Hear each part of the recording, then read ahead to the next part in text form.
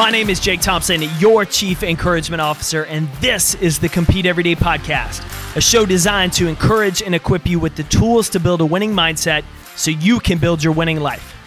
Text podcast to 972-945-9113 to join our morning motivation club, and visit CompeteEveryday.com for past podcast episodes and to learn more about our resources and gear for ambitious people who are ready to start winning. Welcome to the show.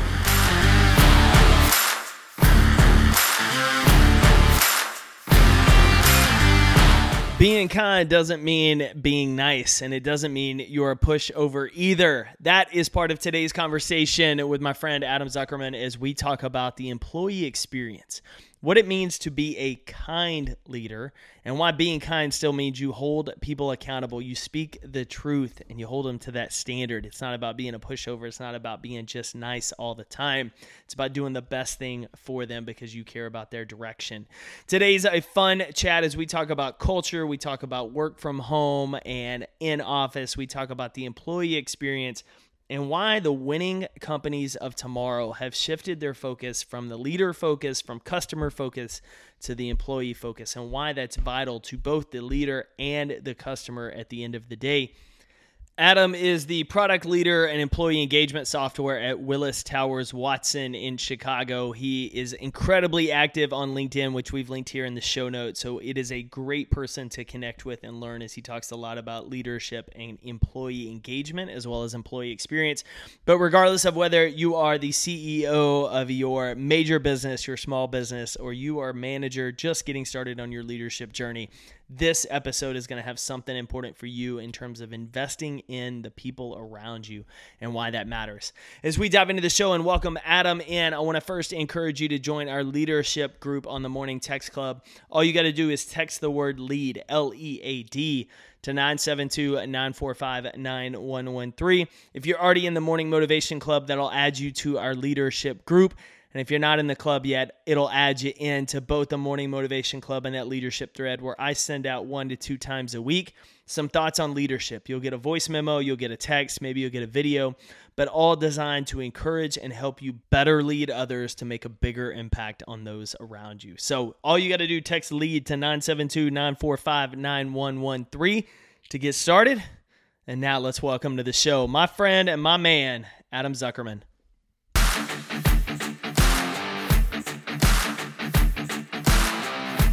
Thanks so much. I'm really happy to be with you today. My longtime LinkedIn friend, finally getting a little FaceTime connection. I think the only way I can kick this off is, how do you define a great employee experience? Because I would imagine the old school way of thinking is you have a job you don't get fired from and you get to retire one day. What else could you ask for? But there's a lot more to that, especially in today's world, that goes into an employee experience other than not getting fired and retiring. So when you think about it, because I know this is something you're passionate about, what does that even mean to you? Yeah, you're absolutely right. I think not too long ago, that was the case. And luckily, things have evolved. Today, I consider an employee-focused organization, which is sort of the most evolved organization, the kind that will be successful in a sustainable way, to be an organization where employees feel heard, valued, believed in, and inspired.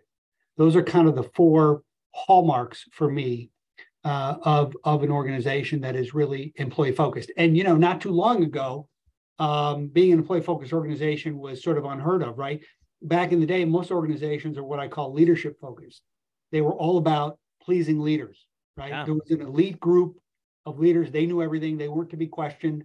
And that was what organizations were all about, right? That was a bad idea then, and it's a bad idea now, terribly misguided. Came out of sort of steep organizational hierarchies, the kind of Mad Men era, the sort of paternalistic leader era. Do you think a lot of that also was influenced, like, we got so in love with the founders of like the startup scene and how the media ran with it. And you had, and I can't even blank on her name in the Netflix documentary that had supposedly the magic pill, and, WeWork and all of these other organizations were so obsessed with the person at the top instead of how the person at the top treated everyone else. Totally agree. I think every leader should have a small sign on their desk that says, "I'm not Steve Jobs," because the kind of idolizing of the founder, the visionary founder. I mean, there's tremendous value in that, and it's motivating and inspiring. But I think absolutely has gotten carried away. And so that's the kind of leadership focus. And then another kind of focus that I've seen is customer focus, which I think is better than leadership focus. It's more evolved. There's no business without customers. But it too is imperfect. We can go the extra mile for customers, but erode the health and well-being of our employees and the community and the environment. And so that has to be balanced as well. And of course, there's Henry Ford's famous saying, "If I gave customers what they wanted, I would have given them a faster horse." That's right. Right. So there's leadership focus, there's customer focus, but to me, the most evolved is employee focused. And that's where you really recognize that employees they're not just the lifeblood of the company, they are the company. It's like being a seed focused farmer, no seed, no crop. What's good for employees is good for business. And the best organizations in the world today realize that and are focused on the employee. Well, you think about that, your biggest brand advocates, your best recruiters, your best marketers are your employees.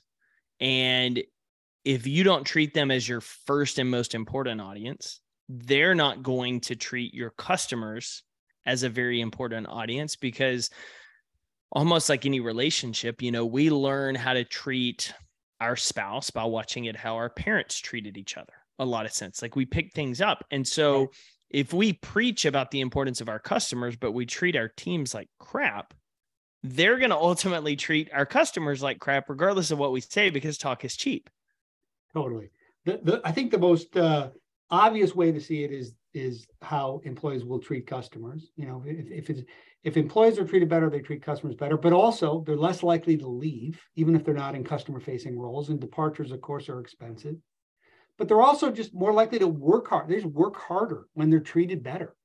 And so, I mean, we've proven in the last 20 years, beyond the shadow of a doubt, it can be defined in multiple ways, but in general, when you treat employees better, your business does better. That's pretty much non-controversial today. And plus, there's another reason beyond just being better for business. It's also, the right thing to do. Employees are humans, and they spend a lot of time working. And if you're not enlightened enough to treat animals well, you should at least be, enlightened enough to treat people well. And so, to me, it's sort of, I spend most of my time with clients, not trying to get them to understand, why they should treat employees well, but how to do it, right? How do they become employee focused? Most organizations today already get the why. It's how do we do it? So I got a couple of questions and directions I want to go with you. One of which I'm fascinated by, you work with a lot of engineers, and the traditional stereotypical engineer is like, let me just focus on what I'm creating, what I'm working on. Like they're focused on the work versus sometimes that end user. And you think about it from a very different personality a lot of times than certain sales individuals or different creatives. And I'm curious from that perspective, the stereotype is there for a reason. However, it's not always accurate. When we have people who don't really think about the customer, they're just like, let me focus on what I'm doing technically. Let me do it well. Everybody else leave me alone. How do we get those people engaged to think about the broader ecosystem of an organization and the customers it impacts?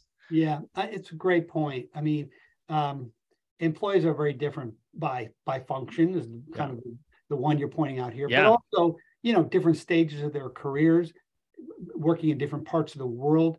What they value and how they think can be really different. And so that's why I'm so keen on listening. The first step on creating employee-focused organization is helping employees feel heard. And the way you do that is to listen.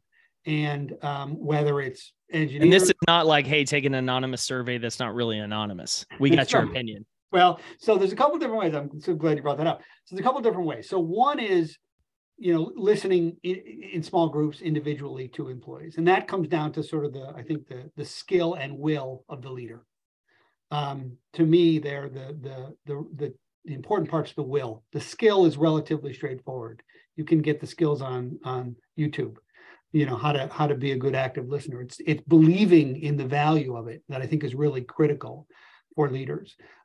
Recognizing that listening is not just about gathering information. It's about validating people and connecting with them. Once you really get that, then I think the skills fall into line and you can do that individual listenings in a way that employees feel heard. But then there's also listening at scale, which is about employee surveys. And I've seen them used poorly and I've seen them used to great success. And there's some really important things that you want to try to do when you listen at scale to employees. And that's really important because individual conversations are great, but they don't scale. And for large organizations, especially where you want to look at opinions rather dispassionately, you want to benchmark them so you can measure them over time. You want to see how they link to other outcomes. Surveys can be a really valuable tool. So let me ask you on that note, because you'd mentioned it, what is like one thing you've seen that has made them very effective and one thing that's made them flop? Well, first of all, they have to be, since you mentioned the anonymity issue, it's a really good point. They have to be confidential. And I'm using that word intentionally because we mix it up with anonymity, but there is an important distinction. So, confidential is, it's possible to tell who's who, but we're going to treat that information, very carefully. And no one who shouldn't know is going to be able to find out, like your manager, right? If employees don't believe that a survey is confidential, they're not going to respond, or they're not going to respond truthfully. So that's real bad. And there's some things you can do to make sure the process is confidential and more importantly, to make sure employees believe that. So we can talk about that, but surveys today are rarely anonymous. So I avoid that word. Anonymous meaning that it would be impossible to tell who's who, right? The survey is done in such a way that no one could possibly tell. Only then, if you have that sort of setup, can you claim it's anonymous. And that's very rare today for the simple fact that for survey data to be actionable, you want to know where the opinions are coming from, right? You want to know what department, what location, what job level, et cetera, et cetera. And even if you only combine that information in careful ways, it's theoretically possible that someone, if they had all the data, could combine it in a way that could isolate individuals. So we usually don't say it's anonymous. We do say it's confidential. And then we help clients to sort of articulate and act in ways that ensure that confidentiality. And it can be hard to do, but I've seen it work. Over time, you can build up the trust, and really it is about trust, to where you get really rich and valuable information that you can act on to improve the employee experience. That also sounds like it's required for the leader, the head of the organization, or the people reviewing all the results, to set aside their ego, especially when there is negative feedback of like, who is that? We need to have a talk with them, to really being open to your point originally of that listening, of being open to hearing that feedback, and then honest enough with themselves to evaluate, is there a better way I can coach? Is there a better way we can do this? Versus what happens a lot of time is that defensive front goes right up. The leader's like, well, that's the problem. It's that department. Get rid of them, versus actually utilizing that information to help better the organization and the employee experience. Totally right. I mean, fundamentally, a lot of it is about having humility, right? And recognizing that, you might think you're self-made, but you're not, because nobody's self-made. Nope. And it's appreciating that, just in plain terms, if you're acting like a jerk and you're justifying it because you get results, that's basically misunderstanding the job. The job is not to get results. The job is to get results while being kind. Anyone can get results. Just trying to get results is too low a bar. It's like bowling with bumpers, right? Yep. You're being too easy on yourself if you just want to try to get results. You got to get results and treat people well. And I think the great leaders understand that. And that's about having some humility. Oh, and I think to that point, one thing I want to bring up, because I know critics of that idea will quickly try to jump in, of this idea that there's a difference between being kind, being nice, and then also not holding people accountable. Like, it's actually kind of nice of you to hold people accountable to a standard versus letting them get away with anything. And so I think that's where a lot of times people confuse of like, well, like they look at somebody from a football perspective, a Nick Saban. Well, he doesn't look like a very kind guy yelling at people on the sidelines, but his players love him because he's going to talk to him. He's going to have built relationship with them. He's going to have built trust. He's going to sit them down when they get out of line and say, hey, listen, this is what you're jeopardizing. Here's what we want for you, the best for you. He actually cares about them. And so he's going to hold them to a standard and be nice in certain settings, even though public persona on the sideline in the middle of the game, they're like, well, he doesn't look like a nice guy. He's not kind. Totally. And I draw distinctions in my mind, nice and polite is not what I'm talking about. Kind is different to me. I mean, the kindest thing you can do is to give somebody direct feedback. The kindest thing you can do is to help somebody grow. And that requires candor, right? So what I was saying before, an employee-focused organization is one where employees feel heard, valued, believed in, and inspired. How do you make somebody feel valued? You tell them the truth, yep. Right? How do you make someone feel believed in? You help them grow. And so to me, that's the ultimate form of kindness.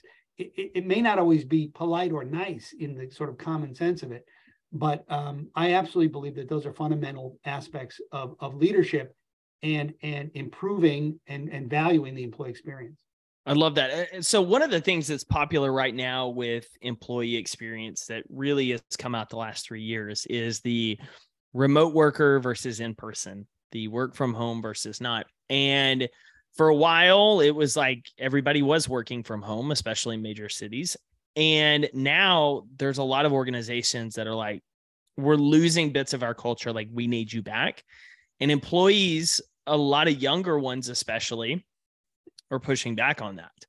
And so there's a fine line between creating a great employee experience as well as creating the right culture within your walls that you want as a leader. And some organizations can thrive in a remote hybrid setting. Some cultures and leaders want everybody there to see, to touch, to bump into each other at the water cooler. So from a high level standpoint, because I know you study this, what are you seeing in terms of kind of this future? Because I don't think it's going anywhere. But for organizations that are adamant about in-person versus those that don't really care, is there a winner long-term, or is it kind of to each their own if they create a great employee experience? It's really tricky. It's a great question. And I think that, just the short answer is I think the future is hybrid. I think that and more organizations are figuring this out. I think it makes no sense to abandon the office completely. There's a lot of value you get from that interaction, but I think some flexibility is in order. So we see most organizations having people come in 2 or 3 days a week, and using the office for what it's good for, right? For the collaboration and relationship building, for the kind of meetings where that makes sense. But to commute into an office and sit there on Zoom in the office with people who are in a different office in a different city doesn't make any sense. So some kind of hybrid arrangement, I think, is where we will land and is the direction of travel. But I think a great learning from the pandemic in terms of remote work is not should we be in the office or should we be at home, but it's how can we change the office to be more humane. So, for example, there's no reason that, taking breaks, even significant, break times is incompatible with the office, right? There's no reason that someone can't work in an office and still be able to run an errand or even be able to work out, which sounds sort of crazy. But a lot of these, modern buildings have gyms. You can work around it. You can allow people to have a reasonable, humane schedule to even pick up their kids if they have to. That doesn't mean they have to abandon the office, right? Yeah. So I think that's part of the solution too, is how do we get the value from the office without having it be the office of old where you had to come in at 8 and you left at 6 and you were on that whole time. I mean, that doesn't even make sense from a human performance standpoint, right? Not to have periods in there where you're taking restorative breaks. So I think there's a lot we can learn from that perspective as well. Yeah, no, I love that. That's one of the I thought that was one of the dogs as we were laughing about a minute ago. The one of the things that I'll have to give a shout out to one of my clients in Florida, and Neil and the Property Force team, is they have a gym in their offices and guys would use it. They would get off of a call. Maybe it was a frustrating call. They'd go over and just going to do a few sets of something to like blow off a little steam, reset, or like, hey, it's been a long day. I'm going to work out here before I go home so I don't sit in traffic. Right. They created those opportunities for that. And to your point, at home, it's like we go on a walk around the neighborhood, we walk the dog, we get up, we move. Although I think science said we actually worked longer hours when we worked from home than when we were in an office, because it was like, for a lot of people, they didn't know how to change space. It was like, you're at the kitchen table and then you're working in bed, and then you're never having that disconnect, which led to a whole other issues from the employee engagement side. Right. When you work at home, you're always at work. Yep. And that can be difficult. The commute can be helpful to kind of decompress. But I totally agree. You can schedule in a workout. Look, I can work at the office and still schedule in a workout from 2 to 3. It would just be like a call that I was having. It doesn't mean I can't go into the office, but we're generally, we don't accept that usually, right? So I think there's a lot we can learn to make the office more humane. I also personally am not a big fan of the kind of open plan, desk hoteling kind of situation. I think a personal space is really valuable for people. And I think that's one of the things people like about working from home, is that you can have that personal space. So there's a lot to learn, but the short answer is I think the future is probably hybrid. So along those lines, and I already almost lost my train of thought with it, but one of the questions I had for you with this is, my parents' generation, our parents' generation, you pretty much had a job and you had it for life. Like sometimes you moved if there was a layoff or you had to move cities, you didn't want to move cities. But for a lot of the older generation, baby boomers, and so they were with the same companies forever. Younger generations, like they're moving every other year type deal. And I feel like there's probably a tension right now between the baby boomers and, is it Gen Z that's next? I'm so off on my generations, but like our higher level ups, anyone's in those, say, mid 40s up through their 60s that are in the higher levels of an organization, disconnect between the years 1 to 7 or 8, who years 1 to 7 or 8 are always jumping. The older ones are used to more lifetime at this organization, or loyalty, as they'll say it. And there's got to be a way from an employee engagement standpoint that we can do a better job of communicating the importance of investing in the people, even though they might leave, investing in their experience, even though they might leave. When it's almost to a point, it's like basketball free agency. Guys are going to jump. They're going to leave teams. They're going to bounce around. The guy that plays from his rookie year 20 years later for the same team is almost never going to happen in most of today's jobs and industries. So how can we as leaders become at least more comfortable of that, and creating a space where at least people have the opportunity or would want to stay, even if they ultimately move around, because that creates an option for them to come back? Yeah. I mean, I think it's recognizing that, you're going to lose people who you've invested in. Absolutely. But you're also going to gain people that other people have invested in. Right. So, I mean, I think more or less it's going to balance out. I really do. I think, frankly, the better option is when you can have people stay, but you can give them new opportunities inside the organization. I think that's the ideal. Right. And I appreciate that, the kind of long-term employment of our parents or their parents is probably not realistic any longer. But to be moving every few years, to me, doesn't sound like an ideal circumstance either in most cases. I think all else being equal, I think most employees would rather stay. They just want to have fresh opportunities. They want to learn new things. And we should want that also. That's good for the business. So it's realizing that we need to be able to provide that, right? And we can. And that's part of what it means to believe in employees, to believe in not only what they're doing now, but what they can do. Right? Leaders need a vision, not just for the company, but for employees. Joe is a salesman, but one day he could be a sales leader. Right? I have that vision for him. Right? Mary's a secretary, but she could run operations one day. Right? It's having a vision for employees, sometimes even more than they have for themselves. Not just what they're doing now, but what they can do in the future. That's how you keep employees, in my view. That's so incredibly important. And I want to hammer that. One of the things we talk about in one of my programs is like making sure not only people know what they need to do for their job, but like why it matters to the team so they feel like valued. But how does it help them get to where they want to go? And to your point, even if they don't know where they want to go, helping them start to connect those dots is so crucial from the long-term play of it. And I love how you echoed that, because to your point at the beginning, valued, seen, heard, like that's relationship 101. Right. That's Right. key. Well, look, if just sorry to interrupt you, but I mean, Yeah. just pick up on that. If you think about it, I mean, if you don't feel heard, you don't have a valuable relationship with somebody, whether it's personal or professional. Like if you don't feel that you're heard, that there is no relationship. And so to me, that's why, that's where it really has to start, right? And employees have to feel that they are heard. And then you can get on to, okay, and are they valued? And do they feel inspired? And those are critical as well. But that's why feeling heard is so foundational. So now that I've warmed you up with a ton of softballs that you've just nailed, I want to throw a curve at you. So for a lot of our leaders, we have a ton of CEOs that listen to this show, a ton of people at the top of the org chart, or small business owners. But we also have a lot of people who are early in their leadership career, or that mid-level manager.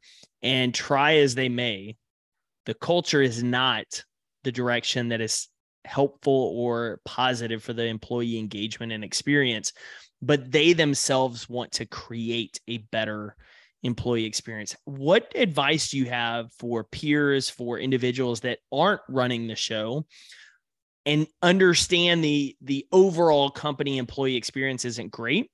How do you recommend they influence their direct sphere as a mid-level type manager when they can't control everyone, but they do at least have people that report to them or a team that they run? Yeah, I mean, it's challenging, and I'm glad you brought it up. I mean, the first thing to recognize is that I think in general, we overemphasize the role of the manager in the employee experience. And that might be counterintuitive, because a lot of people say, you join companies, but you leave managers. I don't think that's true. In my experience, you join companies and you leave companies. And that's because managers exist in companies. Managers were hired by people at the company. They were trained by people at the company. They were rewarded by people at the company. The manager, to blame the manager is sort of like, the last in a long line of dysfunction often. The manager it's like blaming the waiter for a restaurant. It might be part of the problem, but there's also the food, the prices, the location, the decor, So one is, I think we have to get out of this trap of focusing too heavily on the manager. And what that means, to flip it around to what you're saying, is that the manager has to realize, like, I can't do it alone. I have to get the support of organizational leaders. Because ultimately, I think most organizations are overly focused on managers and under-focused on leaders. So it's very hard to do it alone. Yeah, you can create a subculture for your group that's positive, but the reality is, if you're in that situation that you described, I think you should be spending more of your effort looking up than looking down. In other words, trying to influence the people that you report to drive change at a higher level, because ultimately that's what drives organizational culture is that leadership level. So if I'm picking up based on our talk, the two of the most important things is obviously the organizations from a top level leadership is becoming very employee focused, then customer focused, instead of look at me as the leader. And the second is really the role of creating and developing a development program within your organization to not only develop your managers into being managers, but develop them into leaders, develop the frontline people into leaders. And so thereby creating a constant culture of listening and development versus how do we push more widgets? Correct. And I would continue on. So yes, listening to employees, absolutely. But then to move on from there, helping employees, creating an environment in which employees not only feel heard, but feel valued, believed in, and inspired. So what does it mean to have an environment where employees feel valued? Well, for example, and it is relationship one-on-one, as you said earlier, telling them the truth, right? Being transparent with employees as much as possible. That's how people feel valued, when they feel like they're being told the truth. And that might sound like an obvious thing, but in a lot of organizations today, it's not so common. No, and I want to jump in. There's a story. I don't know if you've heard about Jim Collins from Good to Great. When the book came out, he was getting asked every other day to speak. And he got to a point, and I believe Ryan Holiday shared this, but he got to a point where he would only accept a keynote if the CEO or C-suite would join him on stage afterwards to talk about how they were going to implement it in front of the entire company. So it wasn't a rah, that sounds great. It was like, hey, we're going to be transparent here, and you're either going to implement this or I'm not coming to support it because I have no time for that. I love it. I love it. I mean, the reality is that in most organizations, sadly today, if you start speaking the truth, you're going to make some people uncomfortable. That's the reality. And usually it's people in corporate, it's HR, it's legal, it's finance, it's senior execs. And the more uncomfortable you make them, probably the more you're on the right track. And that's because the people in corporate, they don't have a relationship with your employees. So for them, it's an easy call. Don't, say less, yep. Right? But you do have a relationship with your employees if you're a manager. And so you've got to be truthful with people. Transparency is almost always the better option. Now, there's some cases where you're talking about, personal information, privacy, legal issues, obviously, where you have to be very careful about disclosure and things. But in general, we need to be erring on the side of transparency way, way more than we are in most organizations today. And when you do that, people feel valued. People, and that's a key part of, once they feel heard, they got to feel valued. And a big part of that is telling them the truth, trusting them with the truth. So that's the second piece. And then the third piece is believed in, is acting in a way that employees feel like you believe in them even more than they believe in themselves. I have this line about, great cultures are not cultures where employees believe in leaders. It's where leaders believe in employees. And that's just so critical for employees to have the conviction that leaders are behind them. Yeah, because if you don't feel supported, you just kind of are like, why would I even care about the job? It relates back into the disengagement, the quiet quitting. It's when you start to check out when you don't feel like what you do matters or anything of that mind, then you just kind of are out. Correct. And the power of just belief alone is so amazing. And I know you know this because I've seen a lot of what you've written about too. There's this great study that I always reference from, I think it's the 1950s or 60s. It's quite old, but to me, that means it's enduring.